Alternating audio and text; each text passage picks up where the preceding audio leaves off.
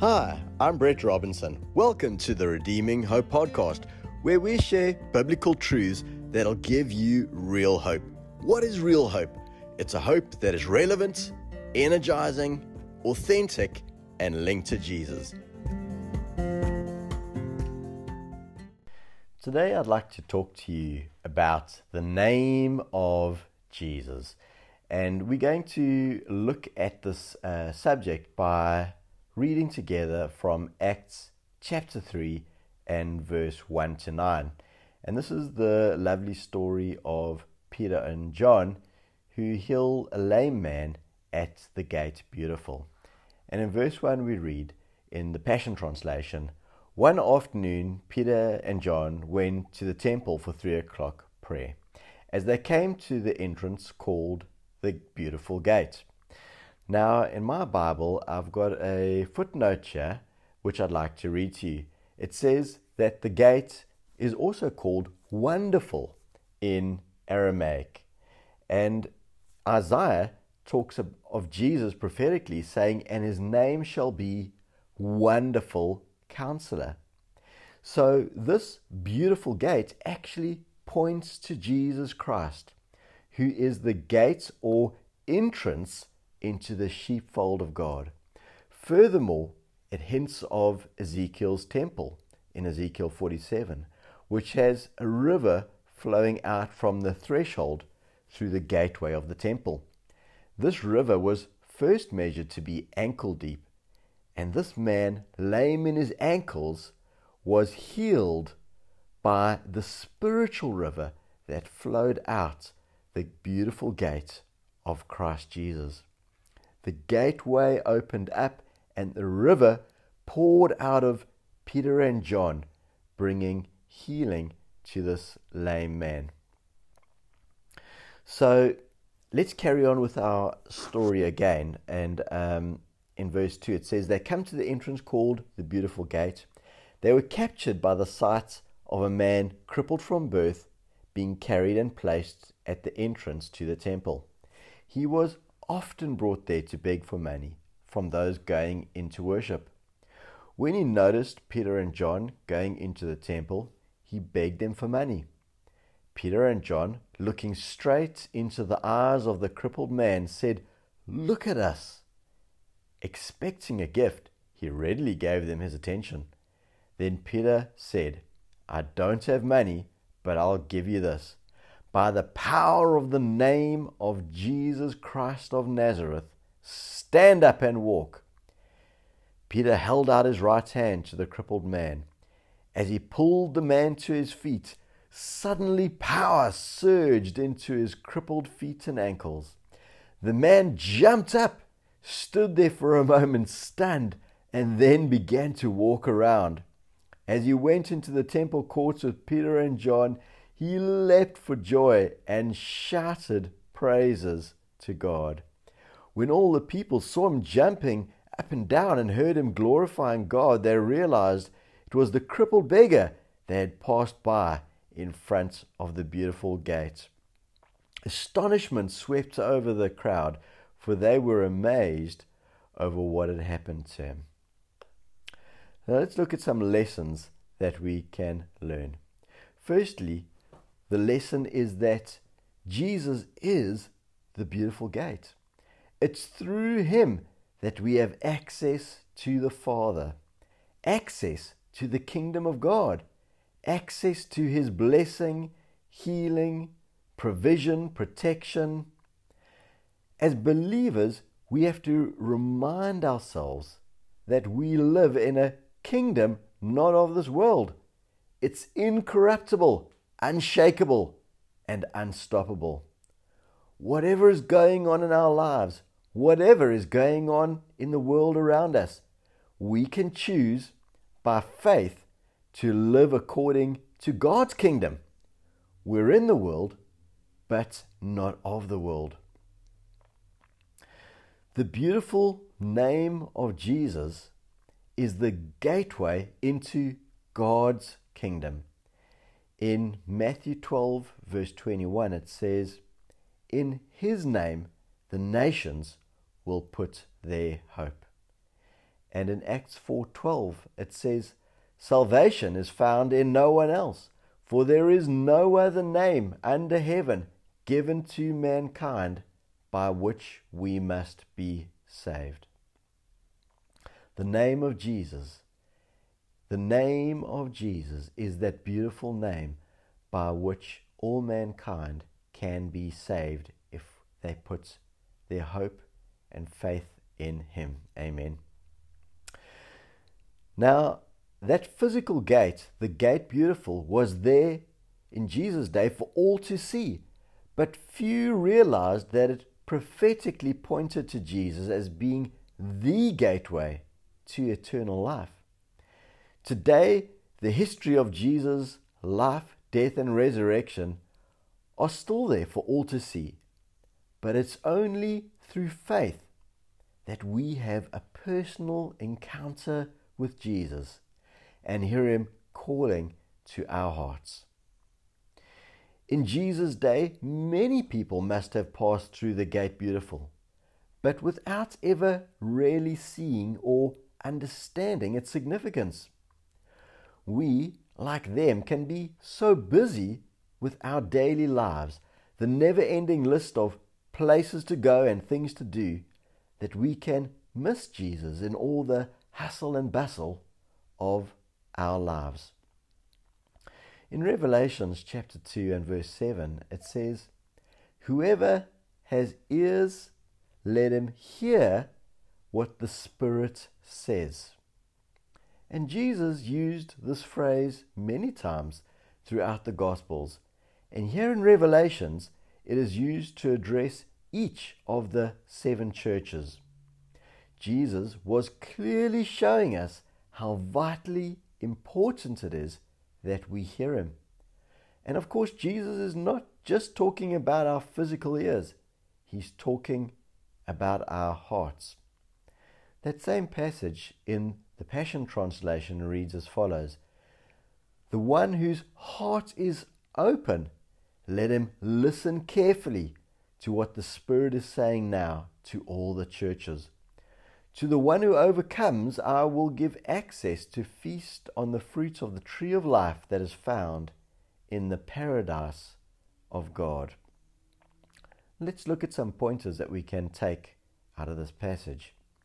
In the middle of that passage, it says, "To the one." To who? To the one. Now, we can also easily say, well, yes, I'm part of a church. My family are Christians. My parents are Christians. Maybe you've had a Christian upbringing. But it comes down to your relationship with God. Nobody else can do that for you. We each have to choose Jesus for ourselves. This scripture also gives us insights into 2 key characteristics of the one who overcomes. The first one is a heart that's open to God. And the second is they listen carefully to what the Spirit is saying. And for me, that listening carefully speaks about our setting our hearts and minds, setting our focused attention on Jesus, putting time aside to listen carefully to what the Spirit of God is saying to each of us, is saying to our families. I want to speak to you now about when is faith for? If we have a look again at our story from Acts chapter 3, the reality is the crippled man who lay at that gate was crippled from birth, which means that he had probably begged at the temple throughout the ministry of Jesus. Of course, Jesus went to the temple. Why didn't Jesus heal him? Well, we don't know for sure, but perhaps it was because he wasn't ready. But on that day, when Peter and John saw him, they heard the Spirit of God speak to them, and I believe they heard in their spirits God say to them, This is the day. They stopped and gave the faith command. Peter created a faith opportunity for that lame man. He said, "Look at me." And he spoke directly to that man and stretched out his hand for the man to grab so that Peter could assist him and pull him up. Peter gave the faith command. Silver and gold have I none, but what I have I give to you. In the name of Jesus, stand up and walk. Faith is for the now. They stopped and gave the faith command when the Spirit of God moved them. Everybody who's listening, say with me, this is the day. Do you know that there's never a better day to turn to Jesus, to respond to Him than today? Faith is for now. Hebrews 11:1 even says, now faith is. That crippled man received his miracle because Peter and John were there. Although Jesus had been to the temple many times, He healed that man through the faith and obedience of Peter and John that day. Jesus still has unfinished business, and He's given it to us to do. Most of us, if we're honest, well, we may think, that's great, but I don't feel capable. But Jesus is not asking if you're capable. He's asking if you're available. Have you ever figured out the qualification criteria Jesus used to select His disciples? Well, nobody else has either, because it certainly wasn't based on rank, title, or suitable past experience. And this is actually good news for you and I. God called Joseph when he was in prison. He called Moses when he was exiled in the desert. He called David as a shepherd. He called Jeremiah as a self-conscious young boy, lacking in confidence. He called Nehemiah as a cupbearer to a foreign king.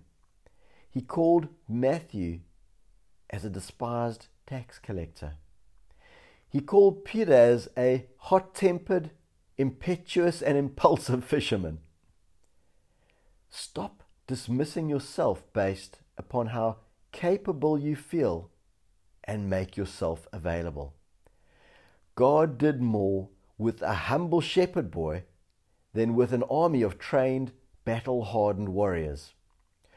God did more with a hot-tempered, impetuous, impulsive fisherman than with all the studied and qualified scribes and Pharisees. God doesn't care how much you have. He cares how much you're willing to let go of. He doesn't care how much you know. He cares that you're willing to listen and obey when He speaks. You might be saying, well, yes, Brett, but I feel so unworthy. Well, that's what you get for thinking about yourself all the time. When we take our eyes off our sins and past failures and put them on Jesus, you'll realize you're forgiven. On the day Jesus was crucified, 2 other men were crucified with Him, one on either side.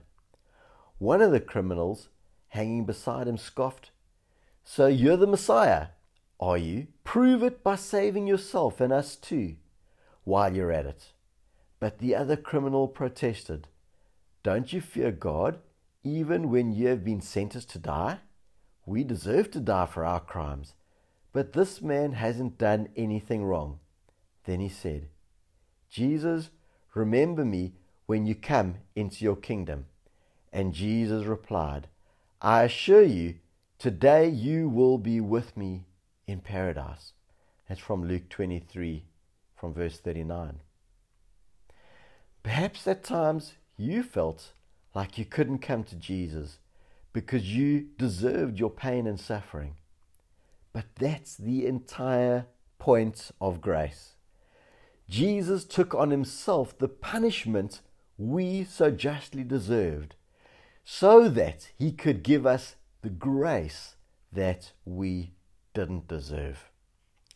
In Isaiah chapter 1 verse 18, there's this beautiful passage where it reads, "Come now, let us settle the matter, says the Lord. Though your sins are like scarlet, they shall be as white as snow. Though they are red as crimson, they shall be like wool. If you are willing and obedient, you will eat the good things of the land." Your sin doesn't have to stand between you and God anymore. Your sin cannot stand between you and eternal life. God has made a way. He's taken your sin and your shame upon himself on the cross. He has forgiven your sin and made a way for you to step out of the kingdom of this world and to step into the kingdom of light. God's got good things in store for you and I. His promise is that if we are willing and obedient, you will eat the good things of the land. He has good things in store for you and I. Let's pray together. Lord, I thank you that you have made a way for us. Lord, that gateway at the temple was called the Beautiful Gate. And Jesus, we acknowledge that you are the gateway for us to step from a life of sin and shame and into the eternal kingdom of light. Thank you, Lord, for your forgiveness. Thank you, Lord, that you have saved us and set us free. Lord, we place our faith and our hope in you, and we declare that you are King of Kings and you are Lord of Lords. Thank you, Lord, for saving us. Amen.